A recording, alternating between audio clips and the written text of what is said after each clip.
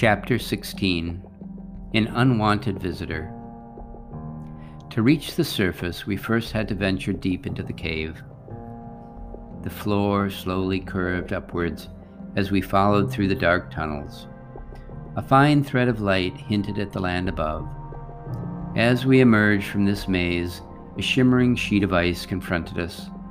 Frothed white from within, the wall came down and spilled out below where we now stood. A strange thought occurred to me as I examined our icy chamber. If we were now above the lake, this ice must have formed from falling water. I recalled my grandfather's tale, and with wonder touched the frozen falls. Finway confirmed my suspicions. We were indeed behind the very same waterfall that my grandfather had visited so long ago. This was our last chance to turn back. Once we exited the safety of this curtain, we would emerge into the land above the lake. This did not cause any hesitation for Finway. "Well, my fellow travelers, the mystery awaits. Now is the final moment before we seal our fate." His playful voice hid what he knew was a real possibility of danger. Elves were once the main inhabitants of these hills. In the late spring and summer, they played among the birch. As fall drew near, they harvested what the earth provided and took shelter for the coming winter. They flourished in this isolated land, their existence only hinted at in the strange northern lights. As humans began to explore and invade their home, the shy creatures hid away. Only in winter wood could elves still thrive. Each time an elf ventured from their safe haven, they took a great risk, not only for themselves, but also for the village as well. As we prepared for our adventure, a strange sound greeted our ears. Now, these many years later, I know it was the whir of an airplane's propeller, but then it was a sound I had never heard before.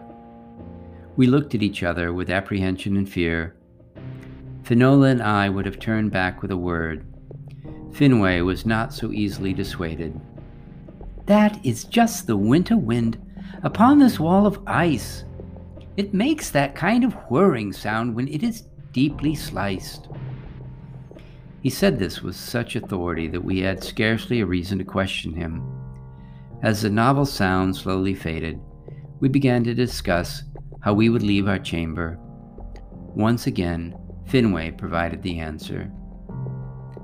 "This wall, though thick, is still no match for an elf's enchanted blade," he boasted. "You saw the wooden block reduce, now watch this ice block fade."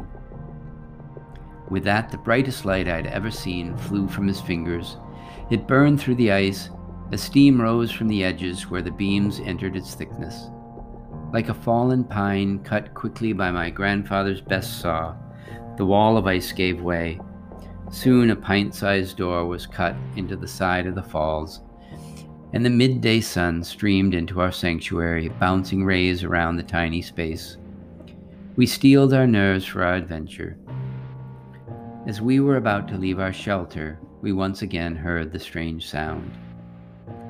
"Don't let that stop you now," Finway teased. "The fun's about to start.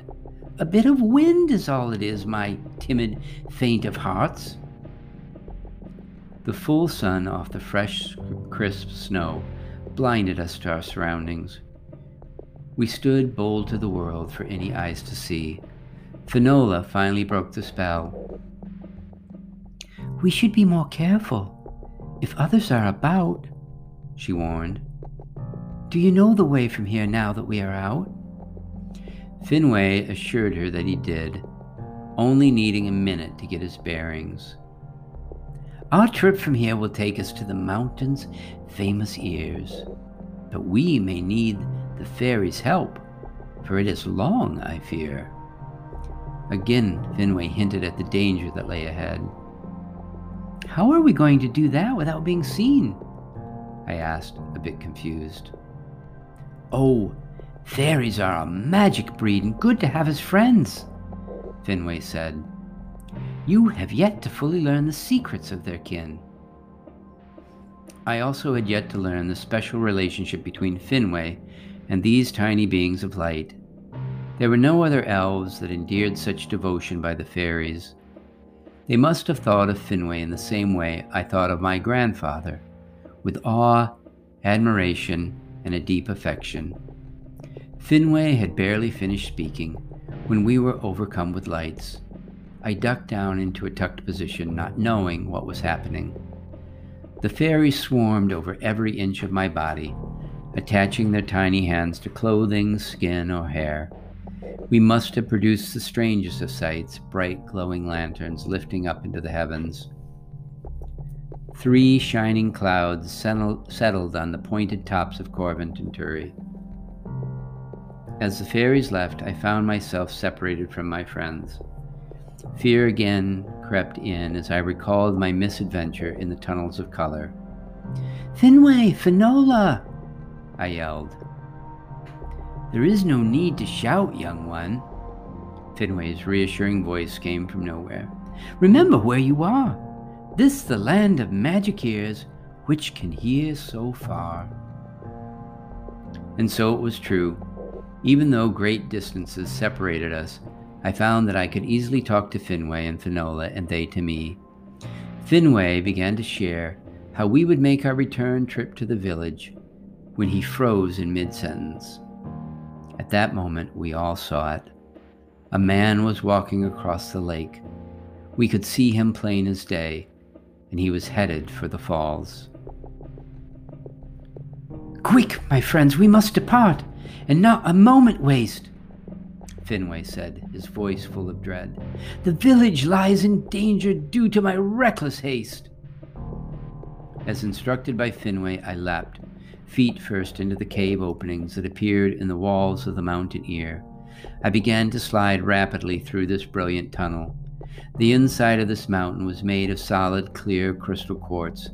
The tiny tubes which provided a path for the fairies to carry their messages buzzed all around me with light. I slipped ever more rapidly down this track. Glowing streaks, appearing like shooting stars, swirled around every turn. As the fairies moved through the quartz, they produced the strangest of sounds.